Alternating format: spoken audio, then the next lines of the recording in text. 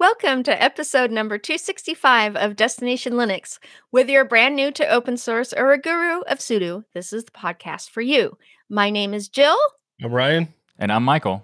Also with us just off camera, but piped in direct from our 60,000 square foot virtual stadium, aka Jitsi Room, is our glorious community of fact-checking, ego-busting patrons. Woohoo! So on this week's wonderful episode of Destination Linux, we're going to dive into the topic, Linux is ready to dominate the desktop. Yeah. Then we're going to chat about Mozilla's new partnership with Meta, aka Facebook. Oh boy. Plus, we have our tips, tricks, and software picks. All this and more coming up right now on Destination Linux to keep those penguins marching.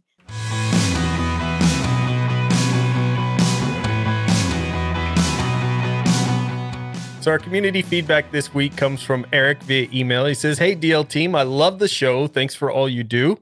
In the latest episode, number 263, you mentioned several community building platforms. I would love to hear your thoughts on XMPP, specifically through Converse.js. Thank you for all you do, Eric." So XMPP is Extensible Messaging and Presence Protocol, and Converse.js is basically the client that you can use to host in your browser. So the cool thing about this combination that's being mentioned here by Eric is that in theory, you could set up an entire community to hang out and chat right into your website. So for Destination Linux, for instance, we could set up an XMPP and Converse.js, and instead of going through and signing up for Element or Matrix, you could do it through a browser. There are a lot of things that utilize XMPP. For instance, you've got Google Talk, Skype, a WhatsApp, Zoom. They all kind of utilize this protocol, but with some proprietary pieces a lot of times added in. And then Jitsi for chat functionality, like our patron room's Jitsi, and the chat in there is through XMPP protocol. However, when I was kind of going through all of this, and there's plugins and things that you can do, I was looking at setting up my own server for this to kind of test it out some more. And you could go on Converse.js website and you can go through their kind of public instance and check it out. And that was pretty neat. But setting up your own server, a lot of the documentation in my search history, at least when I was searching through the different sites and things, seemed to be very outdated, using very old versions of Ubuntu or whatever they were setting the server up on. There looks to be some Docker capabilities, but not officially from the company. Whereas like Element Matrix, you could just drop a Docker Compose and have your own instance up, which is much easier in my opinion. But this is not my area of expertise. So we should say that up front. But Michael, what are your thoughts on XMPP and using Converse.js? To me, it looked really cool, but looked too complicated. And all the communities seemed split up, which seemed contrary to what the design was. But that's kind of what I was noticing. So it's very interesting that you bring it up, because the aspect of XMPP that is actually really cool is the protocol itself, but the federation and the decentralization part of it is very messy. Like, the reason why it never picked up and like actually caught on as a platform that people would want to use is because of all the different implementations are so, like, the features are not there for most of them. And while technically speaking, the protocol can do a lot of those things, like encryption, for instance. Right. That's not on by default. There's no requirement to have encryption. There's no requirement to have like group rooms. There's no requirement to have most things that you would want in a community conversational or just a regular communication platform in general. They're just not there. And the reason it's not there is because it's built to be designed to be extensible. That's why the name has the extensible messaging part. It's very flexible in what you can do. But because so many different implementations exist, there is no way to really fully federate these servers. And to build your own server, depending on what platform you're using to set it up, it can be, hit or miss in terms of like difficulty. With the Converse.js, I've never tried that particular one, but it's interesting in terms of like having a web client with XMPP. That's interesting. But overall, I think that the amount of effort it requires to set up these up and then also to federate them is pretty difficult, because you have to know what servers that allow federation to be able to set up the federation, and it's just not a clean experience because of the way it's built. But arguably, you could say that XMPP is maybe one of the best, if not the best, protocols for this kind of thing. but it also has some big holes or some big issues that exist. So, for example, I was talking about the implementation compliance because it's such a mess that, there's so many different implementations of the protocol. There's no way to reliably have expectation for a client to be built for any integrating any kind of server, like regardless of whether it's federated or not, you have no idea what that server offers feature-wise. Then you also have the fact that it's not optimized for mobile usage. It uses active messaging, which is the real-time only kind of style that IRC uses, which is good in terms of like when they made it in 1999, but right. It's problematic for mobile usage because then you're constantly having the system connected and using tons of bandwidth in order to actually stay all involved in the servers. So I do think that XMPP is cool, but I think the biggest value that XMPP offered was that protocols learned what not to do, because this was made in like 1999, and there were standards that were created by the protocol that the other standards created for variety of different types of software saw how they implemented it and how it didn't work and made different requirements. Like, for example, some stuff have different requirements in terms of like you have to have 2 different implementations to adopt something and implement it in their client or server before it's considered standard of the protocol, and rather than just one, because that means you have less likelihood to have this mixed situation where you don't know what is expected, because if everybody could just do whatever they want, it can cause some confusion about what is available. It's usable, but it seemed overly difficult. I've set up lots of servers for this network. And I am not scared to go in and learn a new protocol or learn something new to set something up. I mean, Jitsi is a lot of the work that I did for our patrons and things like that. But this, to me, it was like my eyes were glazing over when I was looking at the instructions. Jill, what are your thoughts on that? That was the same with me. In fact, I was going through, and like Ryan, I was trying to find instructions on how to set up a server and didn't. And even though I know it's based on XML, the extensible markup language, it still seemed really, really complex for XML. Yeah, their instructions were terrible. And it's very interesting too. One more thing I want to mention is it looks like a lot of proprietary services use this. Why? Yes. Why is proprietary grabbing this up? Because XMPP's licensing allows them to do whatever they want, which can be good and bad. And in the case of like Google Talk, Skype, WhatsApp.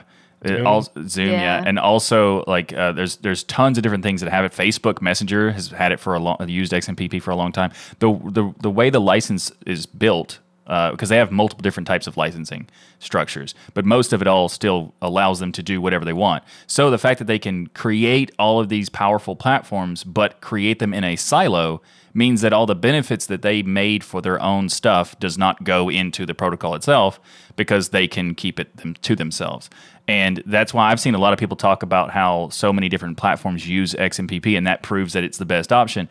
But they're all siloed, so none of the benefits that exist for those platforms actually go out to anyone else. So it kind of defeats the point of having an open federated platform when the ones that are mostly using it, like the vast majority of the time of the platforms that use XMPP to a large scale, are all proprietary silos. Yeah, I see some of the communities asking about like DynoIM. It uses XMPP and EMO for security. That's the encryption protocol that you can turn on for those. So there's a lot of different implementations that I saw of people utilizing this. So you don't have to use XMPP with just the converse.js. There's a lot of different clients and things you can use. I think the key for me is when we did that segment, we were talking about, and it's a great question, Eric. We were talking about building a community. And the easiest way to build a community, if you're releasing software, if you're doing a podcast like us, and what was the best choice there?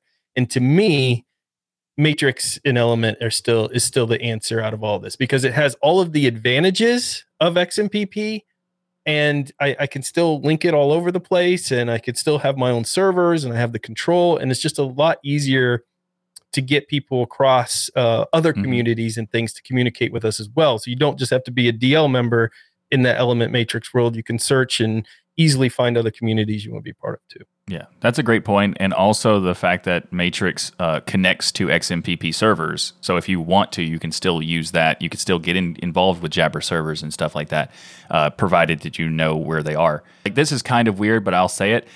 Decentralization is fantastic, except for when it's trying to create a community and you want to have people to know where to go to find the place to join. You need a little bit of centralization. That's the biggest hurdle that you have to try to overcome in there. I would like a centralized, decentralized platform. You know, centralized place to get to the decentralized stuff. Well, Which listen, is kind of Matrix, really. Yeah, it really is. Eric, thank you for sending the question. Yeah. It really, and again, I'm no expert in this, so I love for feedback from the community. If there's something we're missing in that conversation, please let us know. And we love hearing from you, all of you in the worldwide community that we have. What we want you to do is get your official DLN mug, fill it with some coffee or bubbly, sit down in the nearest stool, and send us an email to comments@destinationlinux.org, or you can join the community discussions over on our forum or dlnforum.com. Speaking of setting up servers, this episode is brought to you by DigitalOcean. Now's the perfect time to dive into DigitalOcean. Their new app platform service helps you build modern cloud-native apps for way less money. With that platform, you can build, deploy, scale apps, static websites faster and easier using a simple, intuitive interface. Simply point App Platform to your GitHub or GitLab repository. Let it do all the heavy lifting, whether using Node.js, Python, Go, PHP, Ruby, static sites, Docker, container images, whatever it is.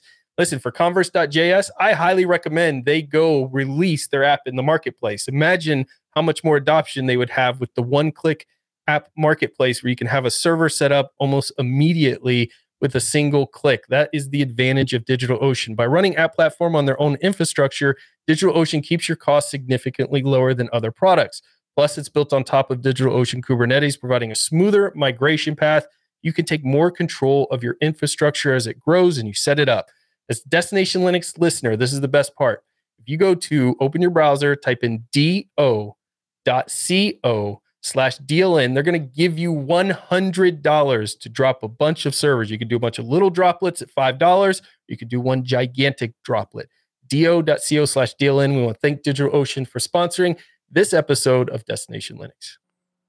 So we're going to be talking about, like what Jill mentioned in the intro, that Linux is ready to dominate the desktop. We're not asking the question, is it ready? No. We are telling you we think it is ready for sure.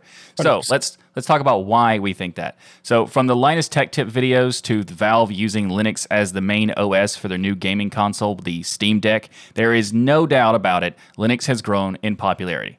However, as Linus videos show, there may be some paper cuts and stuff that still exist, but that's computing. There's always going to be something, right?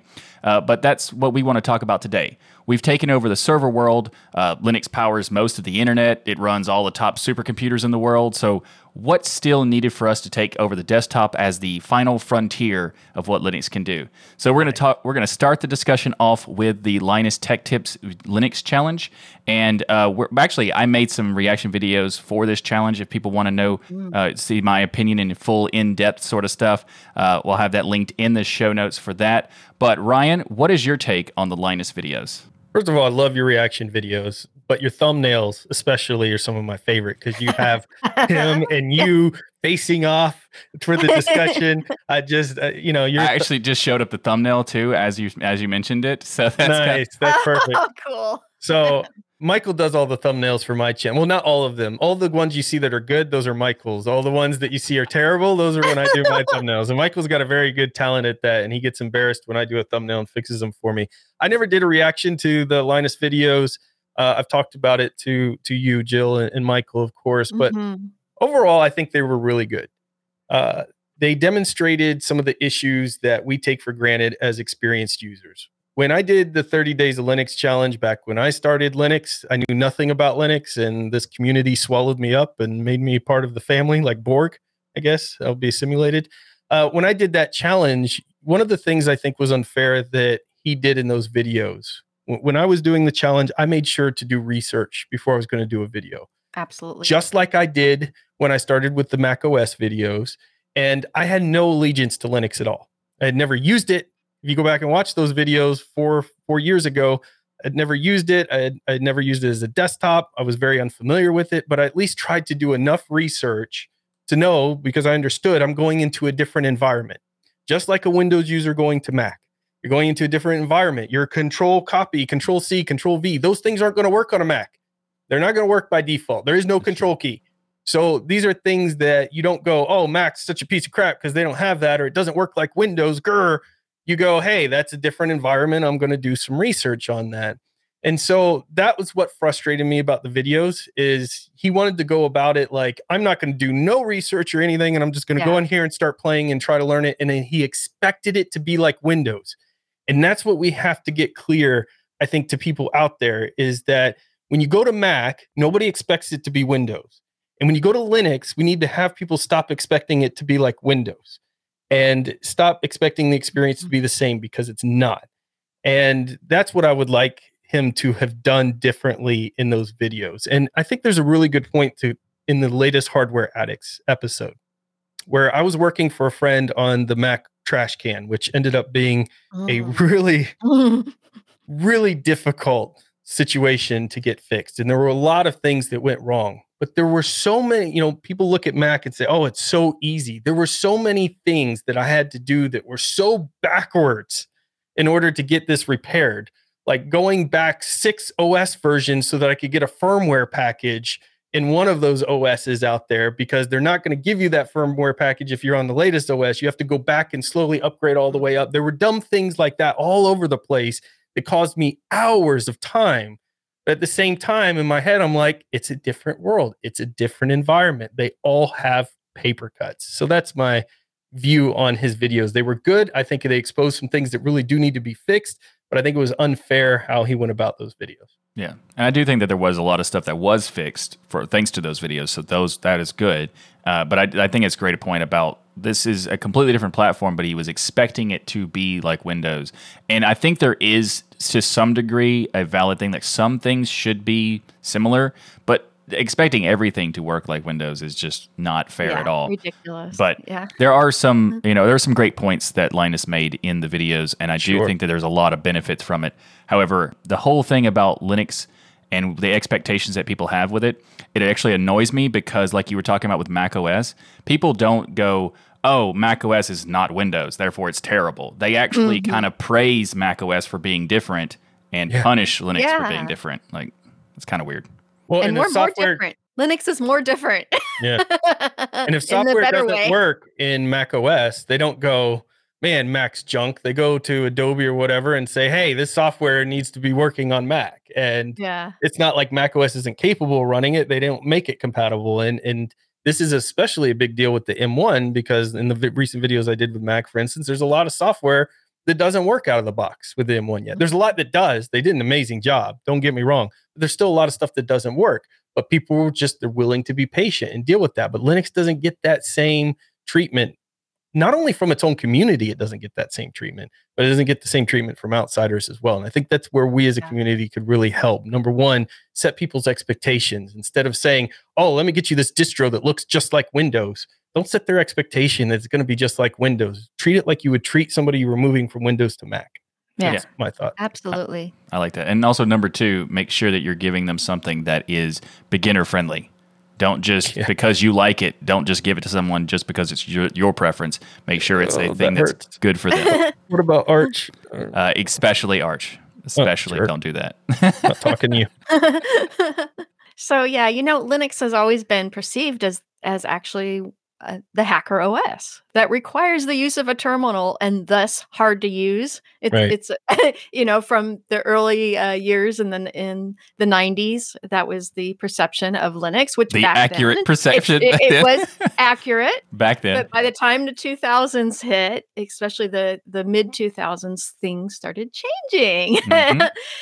And that's one of the problems is the average consumer doesn't think that Linux has an easy to use interface. They're still stuck in the old times and that Windows and Mac are easier to use. And yes, as Ryan and Michael were just saying, the comparisons to Windows or Mac has always been there, but Linux does need to be taken on its own merit. And one of the important points of all this is people forget that they had to once learn how to use Windows and Mac OS. and Yes. stop complaining about learning a new operating system, Linux, because they once had to learn Windows and Mac, and they have forgotten that because it was so Wrong. I was long born ago. with 3.11 on the brain. I just knew that Windows right off the bat. Yeah, That's a good point. it's a great point. I mean, there's a lot of people who don't think about, like, they're talking about how it's so easy to use Windows. Like, no, it's not. If you started with Mac and you switched to Windows, it's Yeah. going to be just as painful as anything else. Maybe even Exactly. more so, because you're learning a whole new paradigm for everything. Yeah. So that's a great point about that. Yeah, and the nice thing also with Linux is you can give someone a desktop interface that looks like Windows or looks like Mac OS to help them with their transition. So, Michael, you made a bold claim at the beginning. You said it's not a question, is Linux ready for the dominating the desktop? It is ready. Why do you say that? Why do you say it's ready now? A lot of people might disagree with you. Well, so the question about whether or not Linux can do it is what I'm looking at that question about saying it is ready. Is it there right now? Not really, because it's mostly the lack of certain types of software is really the only barrier that exists. In my opinion, I think that as that software was available, Linux would easily be the choice for everyone. So, because it already accomplishes all the other tasks. I mean, it even does gaming better than Windows does Yeah. on Woohoo. Proton, which is compensating for what Windows has and doing a translation layer, and still Yes. has better Still performance sometimes. Yeah. That's how much it is ready.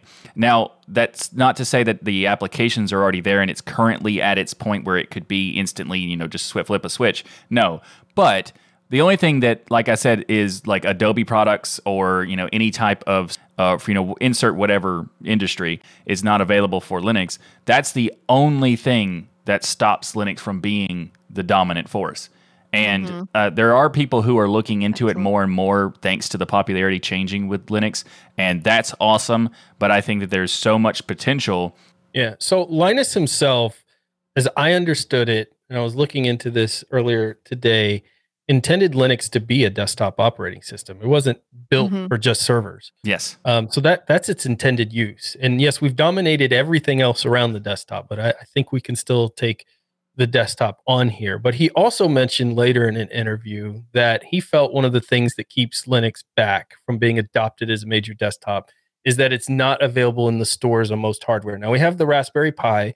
We have companies like Dell and Lenovo who have now made Linux versions online. But when you walk into a Best Buy or a Micro Center, you see the beautiful booths that Apple sets up. You see the beautiful booth that Google sets up with the Chromebooks. And they both have spent a lot of money, at least in my local Best Buy and stuff, having these brilliant displays. And you see the Windows section, but you don't see anything Linux. I mean, you could make the argument with Chrome OS, but to me, Chrome OS is Linux with all the things that make me like Linux not included. Yeah. So Yeah.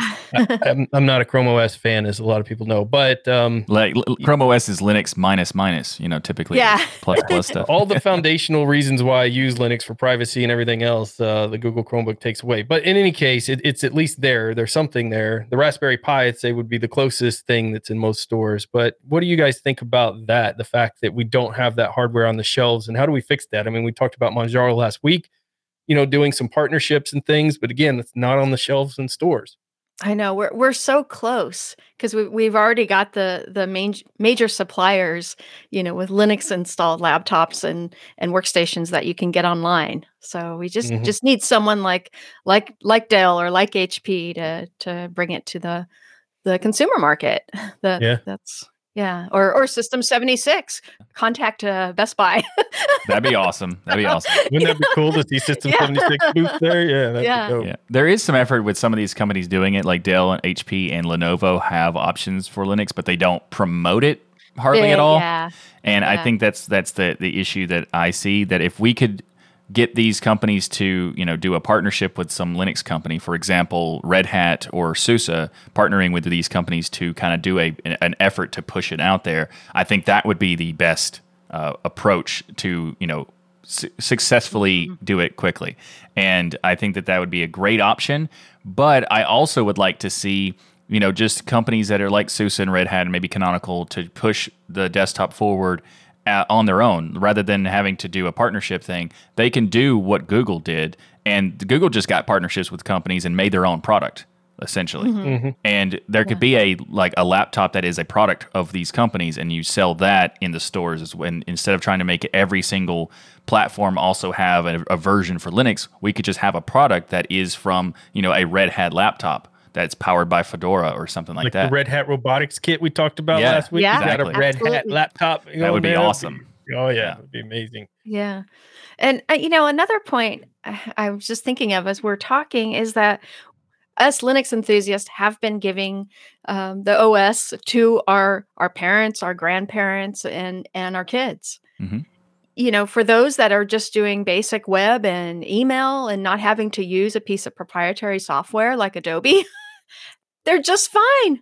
It's absolutely fine. And even the mainstream is used to using a variety of user interfaces on mobile devices like Android, iOS, Chrome OS, and smart devices. Even Samsung's Tizen and LG's WebOS. People have grown more accustomed to using, multiple UIs throughout the day. True. And this should make the transition to Linux desktop a lot easier. Yeah.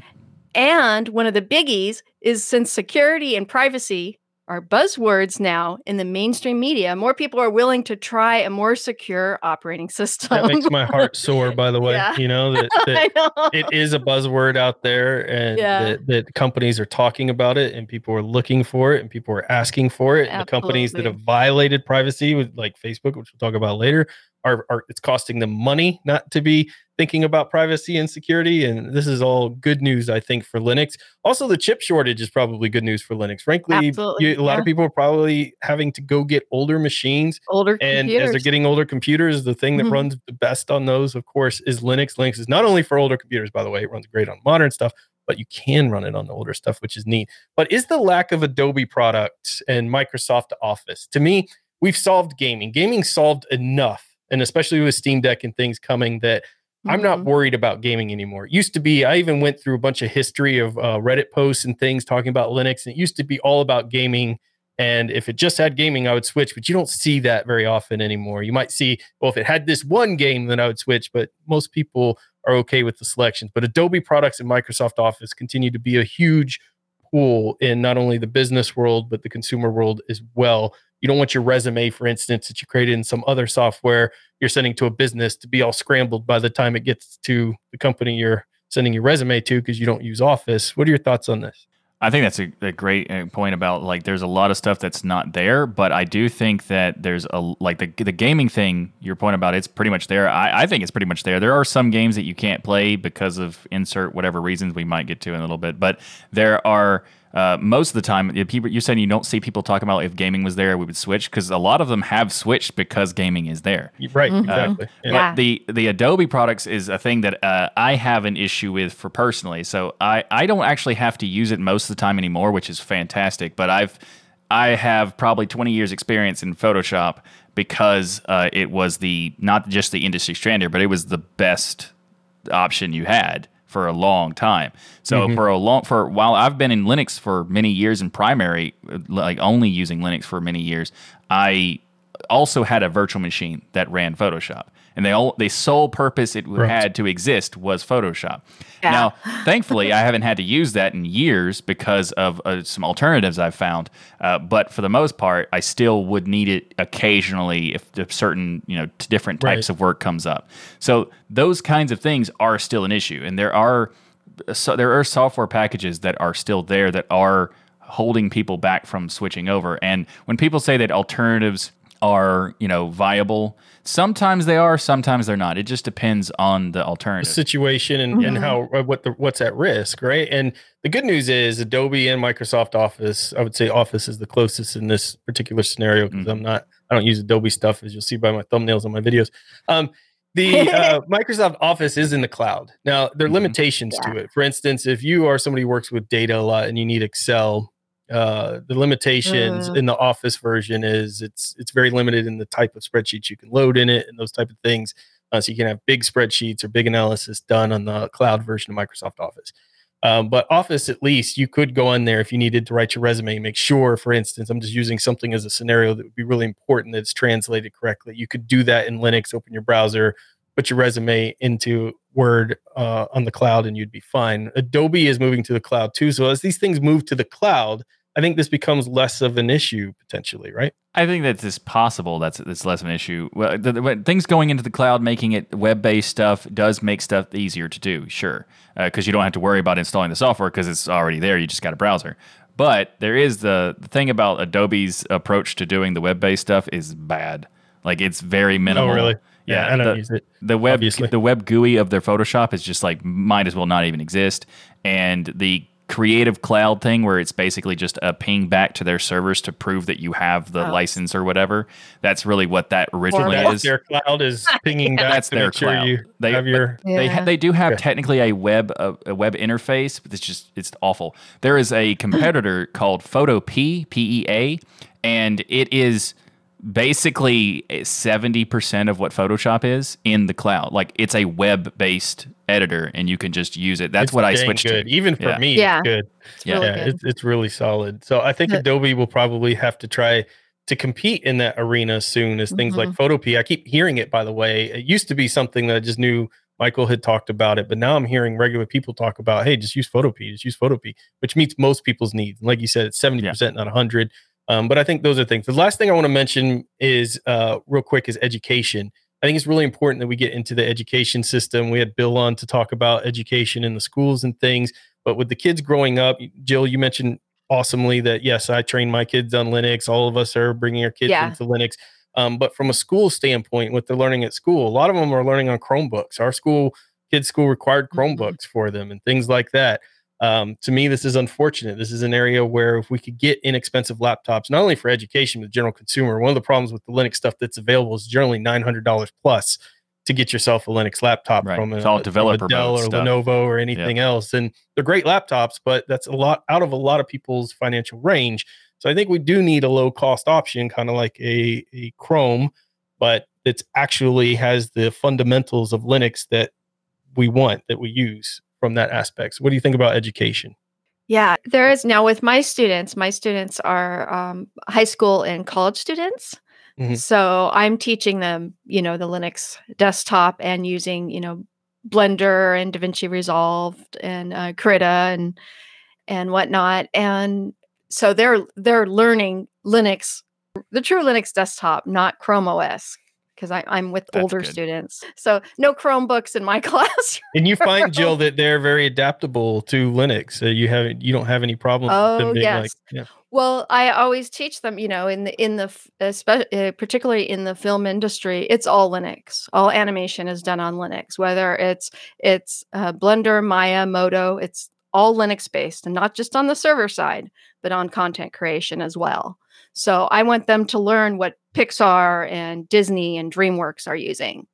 So it's very important to move them. So my advanced students all go on Linux and use all the programs on Linux. So we got Jill covering high school and college. Now we need someone to cover middle school and elementary, and we'll be set. Yeah, like Bill. Yeah, Bill's doing amazing. Also, latest episode of Pseudo Show has Bill on there talking about education and Linux. Absolutely. So awesome.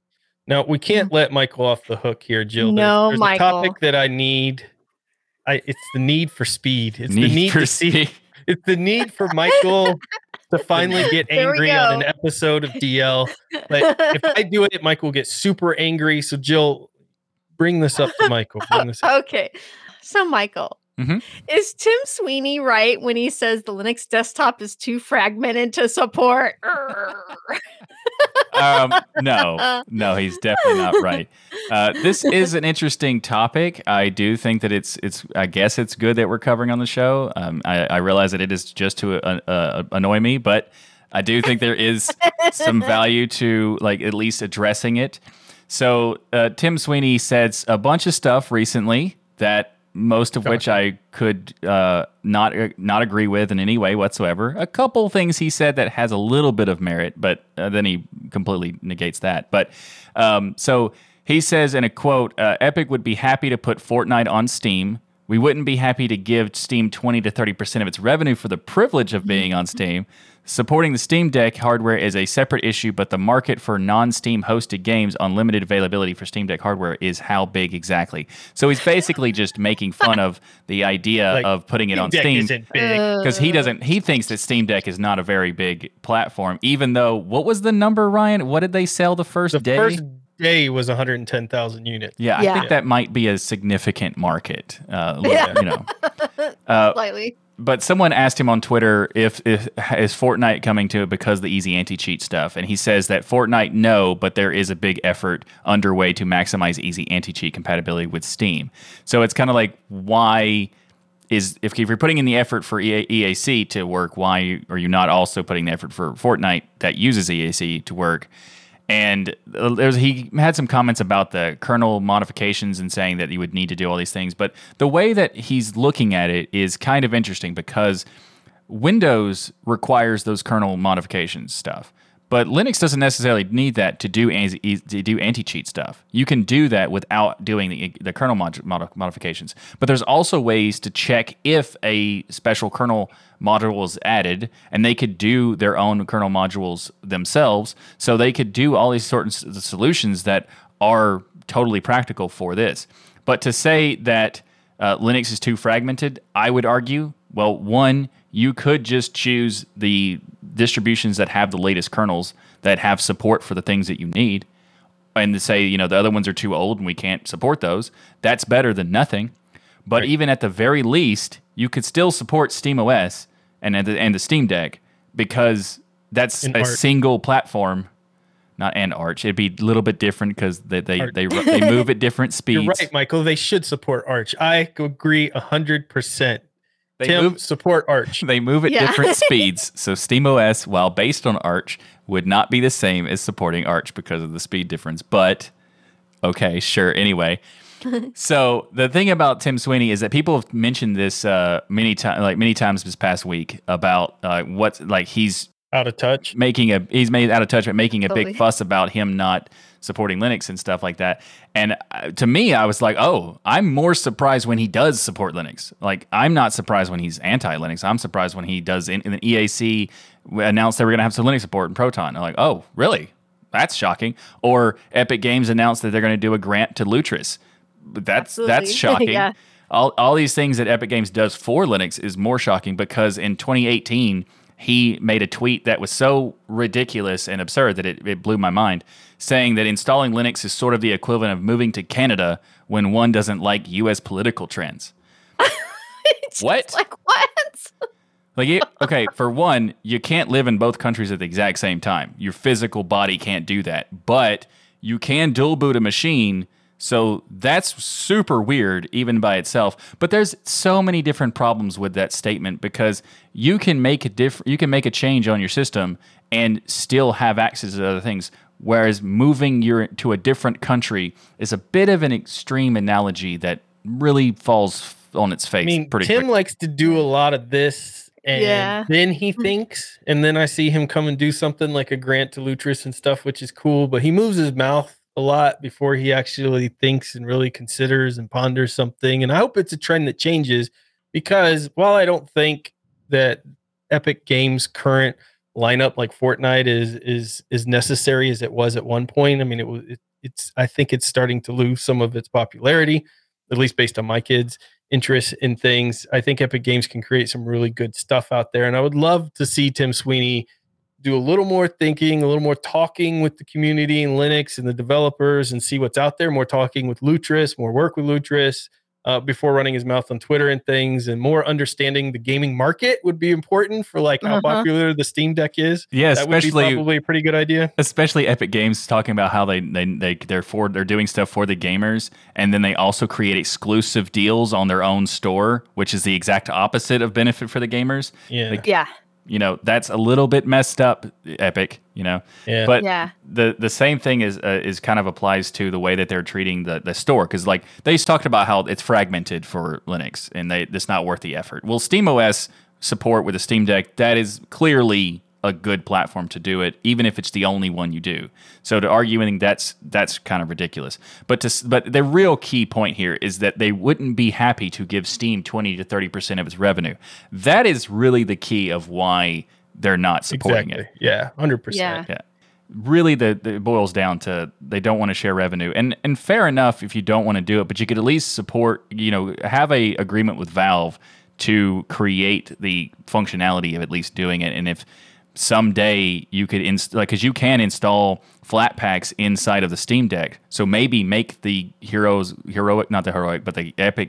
game launcher is what you can install the Epic Game Store with right now.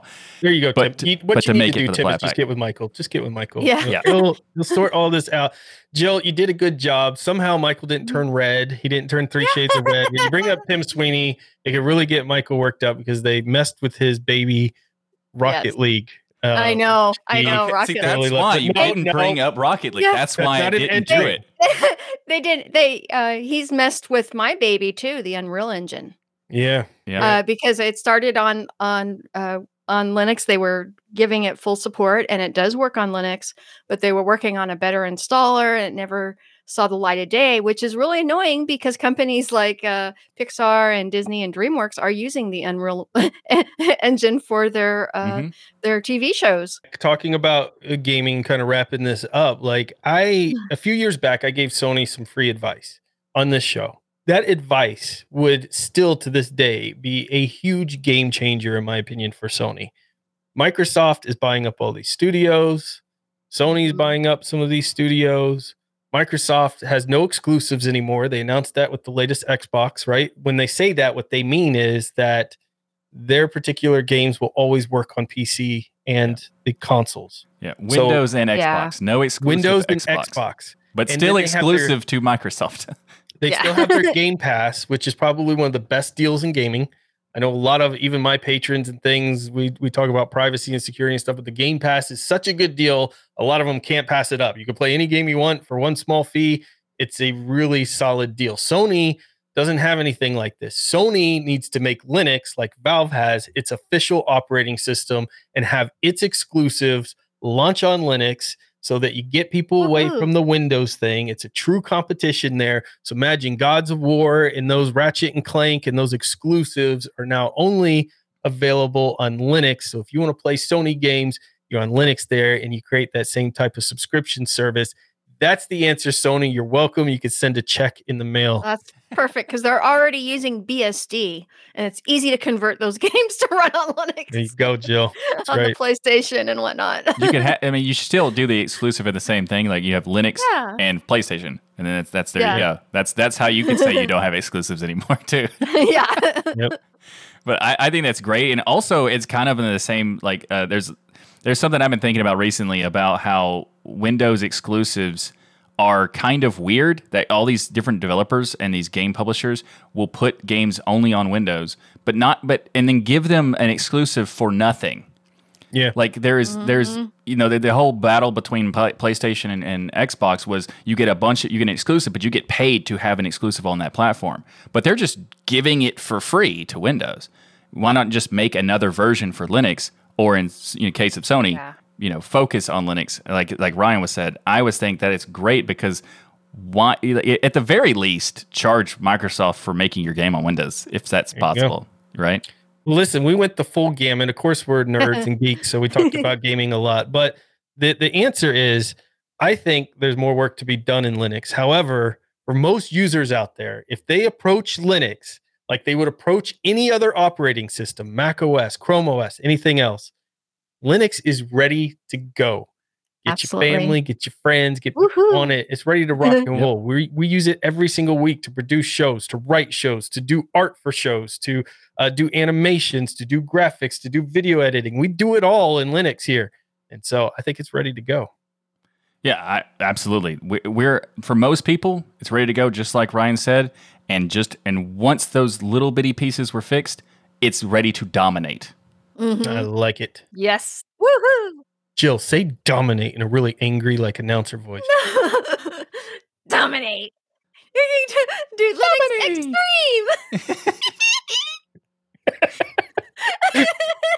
I love it. Linux Extreme domination. Now I'm ready to use Linux. Now, if you want to dominate the process of being secure with all your passwords, you need to check out Bitwarden. This episode of Destination Linux is brought to you by Bitwarden. Get started right now by going to bitwarden.com/DLN. Like I said, Bitwarden is a password manager that allows you to have peace of mind knowing that your online accounts are secure. And how does it do it? Well, it gives you so many different tools to store your password in a secured vault, auto-generate passwords so you don't have to worry about what the password actually is that you're storing, and also automatically fill in passwords on login forms so you don't have to worry about any of this stuff. Plus, you can access across many different types of devices, whether it's your mobile website or mobile browsers, mobile browsers, mobile apps, web browsers on your desktop applications if you want to, or even on the command line if you want to. Bitwarden seals and encrypts your private data with end-to-end encryption on your local devices before it ever leaves your devices, so you know you're the only person with access to your data, which is one of the best things about Bitwarden. Another great thing about Bitwarden, open source software. Bitwarden is a fantastic password manager, so check it out. Go into bitwarden.com/DLN to get started. And did I mention you can get started for free? Well, you can, but I think you also want to check out their premium account because they start at less than $1 per month. That's right, less than $1 per month gets you 1 gigabyte of encrypted file storage, 2-step login with YubiKey, U2F Duo, Vault Health Reports, Bitwarden Authenticator for temporary one-time passwords, priority customer service, and just so much more. You get all of this for less than $1 per month. So make the smart move like many of the community have and go to bitwarden.com/DLN. And also, if you're not familiar, you can check out the business accounts and the family accounts because they are fantastic ways to get started, get other people started with their own password manager because maybe they've never used a password manager before and they want an easy way to set up. You can help them set it up with like a family account and that sort of thing. So check it out, bitwarden.com/DLN to get started. And thanks again to Bitwarden for sponsoring Destination Linux. So this week in the news, there was an article that caught my attention as a privacy enthusiast. I do a lot of videos on what I call sane privacy on my channel. So what I try to do is not do privacy in such a way of like, oh, have burner phones and wear an aluminum foil hat and all that stuff. But how can you simply make sure that you're doing things to keep your data more secure, your privacy more intact, that anybody can do at any skill level?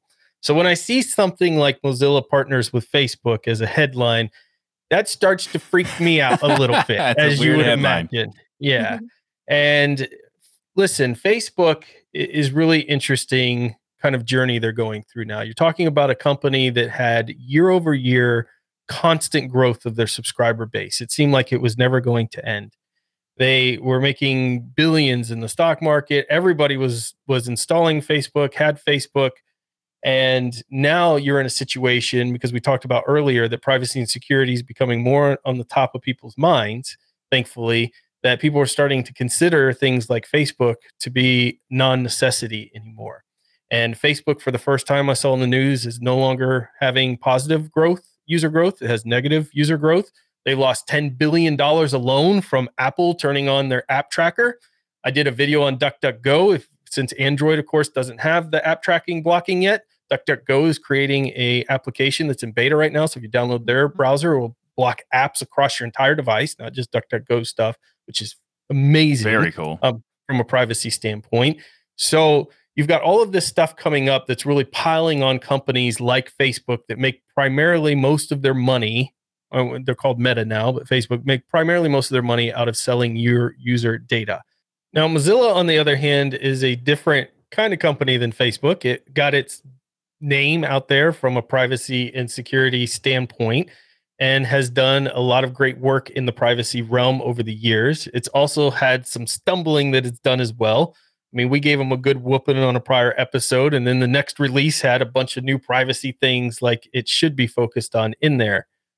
The problem is these two companies together are like oil and water. But the partnership and the thing they're doing here, I think, is very interesting. And if people take the time to actually look at it, it may be actually beneficial to privacy and security. I'm going to turn it over to Michael. This is what you do, Michael. You do marketing, advertising. Maybe people like me want it to go away forever, but the reality is it's not. It's not. What is your take on what their proposal here is between this partnership? So it's very interesting because a lot of people instantly had like a cringe factor on this.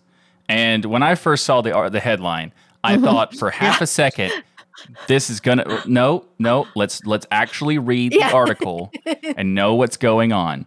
And what it is that essentially they are trying to create a way to do advertising in such a way that's like an aggregate, but more importantly, to be a private approach to advertising.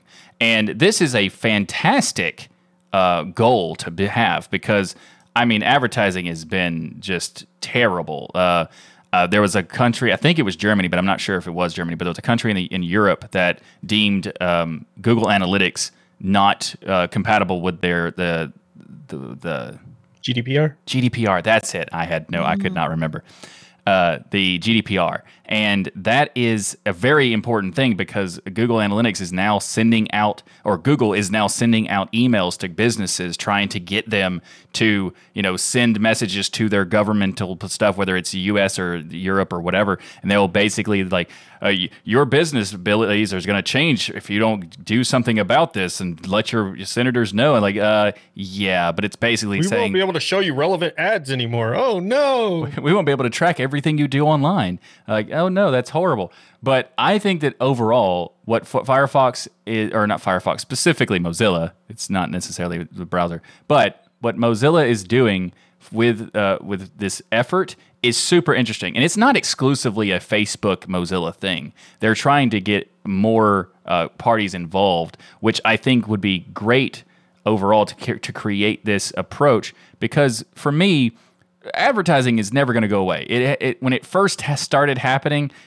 hundreds of years ago, when people started, promoting things, since then it's just transformed in a new thing. And this is another method that it can transform into, but in a positive way of having an element of privacy attached to it. And I think that that's a fantastic goal. Whether this is going to happen or not, I don't know, because it's in the early stages of this, right? Yeah, it's in the early stages, and they are submitting this to a third-party privacy advertising technology community group for the proposal that they're doing on this. It's kind of based on Mozilla Firefox's Prio that they were doing, which is kind of this aggregated telemetry system that they're trying to build. And so the idea is you remove all the personal data and you aggregate these masses into groups. So Michael and Jill and me, we love stools. Well, Michael and Jill love stools. Ryan doesn't. And so those are your two categories. But instead of you already admitted you do, Michael and Jill like stools, they remove their names out there and say it. These two anonymous people love stools and this person doesn't, so don't send them a stool advertisement. So that's kind of the idea. Except in Ryan's case, do send it to him, because he just admitted that he loves stools. Yeah. Don't Google. But, so that's the idea. I think there's a couple of suggestions I have on how this could work. But I first want to hear from your thoughts on this, Jill. Yeah, so initially, like both of you, I was kind of horrified when I was reading, saw the topic for this. PR. Yeah. I mean, Facebook, really? So, Facebook, who has been maligned by the open source community and the world as a whole for their security practices. Well, I really think they are trying to improve things, by using a third party aggregate. And Mozilla has already been using this technology and wants to join in with them. Interesting. And what's really cool is that Mozilla has used, and the what they call it is the multi-party computation technology, and it uses cryptography to ensure that no one, not even the receiving servers, can see individual responses. The only way to view the data is in aggregate. And using this method would certainly be a better security system for Facebook, since it has worked for Mozilla in the past. Yeah. So I think this is a really good idea. So that's kind of my idea too here, is that this is terrible PR for Mozilla. Mozilla hasn't had a great run in the last few years from a reputation standpoint. And seeing headlines of Mozilla and Facebook partnering up, you could see the Reddit reactions immediately were negative. Michael, I was waiting for you to tell me how proud you were of me, because when you sent it to me, you were the first person to send it to me. My initial reaction wasn't.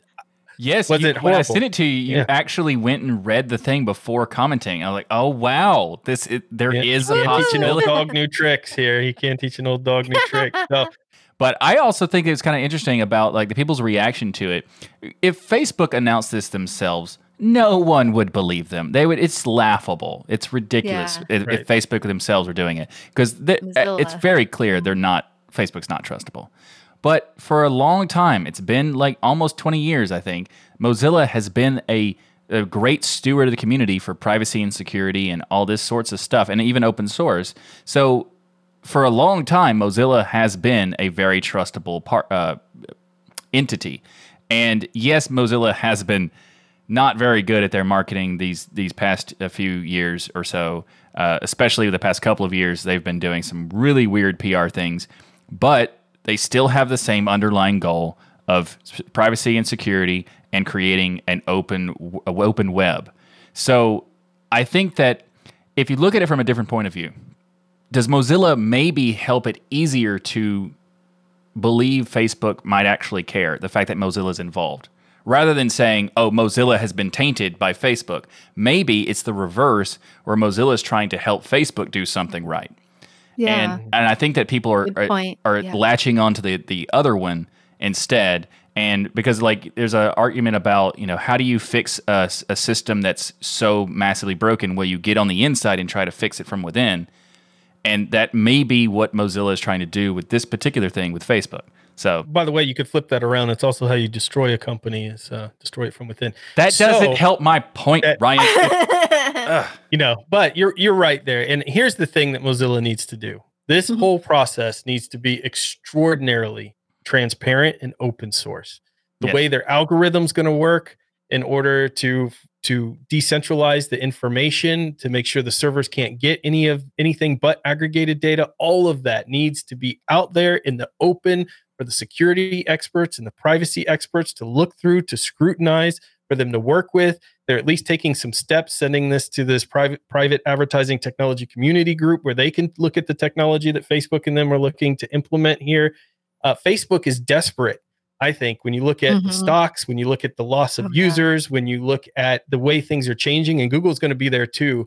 Facebook has to switch. That's why they changed their name. That's why they're talking about doing Meta and different things. That's why they want to start selling products, because this idea of making your sole income based on just selling people's data is a dying idea, thankfully, because people are finally waking up to realize how important privacy is.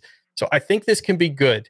My advice here, and I know people at Mozilla listen to this podcast, you got to make this transparent. And I mean really transparent, every element of it. And then this will be a huge win for you, because you'll be the company that helped turn one of the most hated companies in the planet around, potentially, into doing something good. Yeah, absolutely. That's Well a fantastic said, Ryan. point. Yep. So Jill, take us into some gaming now, something a little happier, less privacy focused. What's going on in the gaming world? So does the Mozilla partnership with Facebook have you down? Yes. Look around. So you would probably rather spend hours shooting mean aliens from the comfort of a spaceship, or maybe Michael and Ryan in another spaceship? Why would you want to shoot us? We're beloved by the community. She's saying she wants to dominate. Yeah. Extreme. Extreme. So then we have a new game on Linux that is launching, very, very soon for you to look forward to, called GunTech 2. And actually, this is really cool. So if you love the old school space shooters like R-Type, you're going to like GunTech. On Steam, the game describes itself like this. GunTech 2 is a return of the good old cave flyer shoot 'em ups genre. It's a twin shooter influenced by such classics as Thrust, Oids, Geometry Wars, and Asteroids Extreme that we talked about a few weeks ago. That's where that came from, wasn't it? Yeah, Oh my it God. It is. We did full circle. So you can play in single player mode or couch co-op with up to 4 of your friends. And what's really cool is the game hasn't come out yet, but it's supposed to be released very, very soon. And in the trailer, the graphics look really beautiful, and the bosses are actually really big and epic. Big R-type bosses that fill up like half the screen that you're shooting at with your spaceship. Ones that are easy to see, which I like. Yeah. And there's a giant eel-looking creature and a big creature with horns. and a huge dragon. Yes, a huge, beautiful dragon in space. Oh. So, what's really cool is the story. It actually says on Steam, you fight alien life forms, rescue scientists, deliver vaccines to combat a deadly pandemic. The asteroid belt is filled with wild space aliens, many of them results of failed human experiments to Ooh, like create Michael. life that survives in space. You will even find a dragon in space. And So this it is just looks like launching fun. day one on Linux. So Yeah. see, Epic, it's possible. Even a small Yeah. studio like this Yeah. could do a day one release on Linux. It Imagine is that. possible. Wow. Wow. So, yeah, so no price actually is listed yet on Steam, but add it to your wish list and get notified when it becomes available, like I have, because I want to play this game. Yeah, me too. It looks so cool. I loved R-Type. That was like one of my Yeah. go-to games back in the day. I loved the big bosses fighting in a spaceship, destroying a bunch of failed human experiments I call Michael's. It's just absolute amazing. So Jill, earlier in the episode, we were talking about Eric's email and he Yes. mentioned XMPP, and to show there's no hard feelings and that we like XMPP, the software spotlight I picked here is XMPP related. Woo. And in celebration of the fact that Michael didn't use any profanity when we were talking about Tim Sweeney, Yeah. the Good app job, this Michael. week is called Profanity. That's the spotlight. The segue right there. There you go. Yeah. So Profanity is a console-based XMPP client. You install the application and you type profanity in your terminal, not actual profanity. You type the word profanity The word. in your Okay. terminal. Got it. Got it. Don't just pick any profanity out there. It won't work. So the actual word profanity, and then then you could just do like a /connect user at the server if it's XMPP based, and you're going to connect, and you have a terminal based XMPP client, which is pretty cool. Nice. If Really you awesome. if you want to use XMPP, even though based on the conversation we had earlier, it might not be the best top. But yes, Profanity is something to check out. It's pretty interesting. Profanity, something to It- check out. It's an interesting name, and there's no way to Yeah. not use that name in a weird, It is jokey such way. a good name, isn't it? Yeah, so, Yeah. all right. So anyway, Check out Profanity, people. and that was a lot of profanity talk right there. All right. Yeah. So, up next in the show, we're going to do the tip of the week, and that is we're going to talk about Xargs. So one of the most powerful commands you can learn in the terminal is Xargs, because you can basically take arguments from one command and send it to another. So, for example, if you want to have a file list, you could do echo and have echo and list the files out. Then you do a pipe symbol, which is the line, the large line that's called a pipe, for those who didn't know that. And you can do Xargs touch, and it will basically create a file with those right there. You can also do another approach by deleting files. So you could do a find command to find all the files, then pipe Xargs rm, and then you'd be able to delete all the files that are listed in the output of the first command. So it just makes it possible to take the output of one command and then create basically using the arguments to create more complex commands that you can do for if you want to do any kind of scripting. This is a very powerful option to use. I mean, I've done Xarg stuff for all sorts of stuff, like the way I do the production for the show and do the editing. I have a special script that uses Xargs to create new files based on the OBS structure, as well as the Kdenlive stuff that I do, because Kdenlive is powered by XML, so you can go in there and tweak it however you want to. So I use Xargs to do that. And while it's not the most straightforward way of doing something, it does accomplish it very well. So if you want to learn more about that, we'll have links in the show notes for more details. So Hands hooked us up this week with some conferences that you should be getting yourself prepped for. We have FOSS Asia, which is in April. That's a virtual conference, April 7th through the 9th. We have Linux Fest Northwest, which is also virtual, April 22nd through the 24th. We have Linux App Summit, also virtual, April 29th to 30th. The advantage of the virtual is you can join from anywhere in the world and take part in these conferences that you may have never been able to attend anywhere before. in the world. Although, be clear, the FOSS Asia thing, the timing, depending if you're in the US, that schedule is going to be You might want to take brutal. some days off work. 18 hours Attend that. difference. Yeah. Yeah. And then Scale, which is in person and live streaming and VODs and on YouTube, is July 28th through 31. So Scale's like, hey, we're just going to do everything. Yeah. Kind of like our show, I guess, in a way. Yeah, So pretty that's much. pretty cool.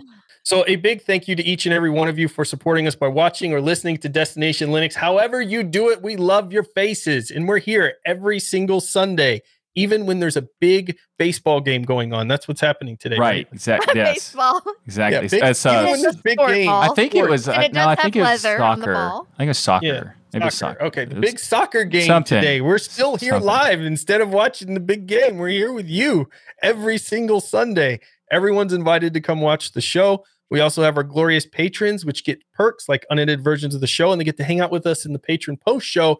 And they're right here in Jitsi. They don't have the delays and stuff in YouTube. They got their own chat room going on where they can make fun of us, and we have to look at it because the patrons, like they got all kinds of cool stuff going on there. Yeah. Yeah, exactly. And you can also become a patron by going to destinationlinux.org/Patreon or /sponsors and sign up to do that. And you get access to the patron post show as well. We do it every single week after the show. And in this particular case, we're going to call this post show the Mega Bowl because for You can't use reasons, that other word or we you get can't use sued. the other word. But Yeah. right. Yeah. So this one. Yeah. Mega Bowl. That's good. And also, if you'd like to support the channel and the show, you can go to dealinstore.com and pick up some swag. We have t-shirts, hoodies, mugs, coasters, stickers, so much cool stuff at dealinstore.com. You can pick out all this. We actually have a new vendor now, which has much higher quality products. Yay. So excited about that. You can check it out, dealinstore.com. And make sure to check out all our wonderful shows here on the Destination Linux Network. We have the Pseudo Show, This Week in Linux, the DOS Geek Channel, Linux Out Loud, Hardware Addicts, GameSphere, and put your cowboy hats on and join us on our Saturday Linux user group, Linux Saloon. Woohoo! Yeehaw! Yeehaw! So everyone head to destinationlinux.network and subscribe to all these great shows. And don't forget to leave a rating on your favorite app. You know, click that little star or the little thumbs up. Make sure the stars, the 5 stars, always Yes, 5 Not stars. just the one 5 star. Absolutely. Yeah, yeah. If you're Absolutely. thinking 1 star, don't rate this. Yeah, don't even rate it. Don't bother. Absolutely. It's 5 stars. That's the only thing you should touch on those rating systems, the 5 stars. Yeah. Unless they're out of 10, then 10 stars. It depends. Yes. Maximum. Extreme. Extreme. And everybody have a great week. And remember that the journey itself is just as important as the destination. Extreme. Thanks, everyone. Extreme. See you next week, everybody. For the next episode, we are sure to dominate. Dominate. Linux dominates. Ooh, Jill did the little demon voice there. Did you hear that, Michael? She does have a little angry tone she's capable of producing.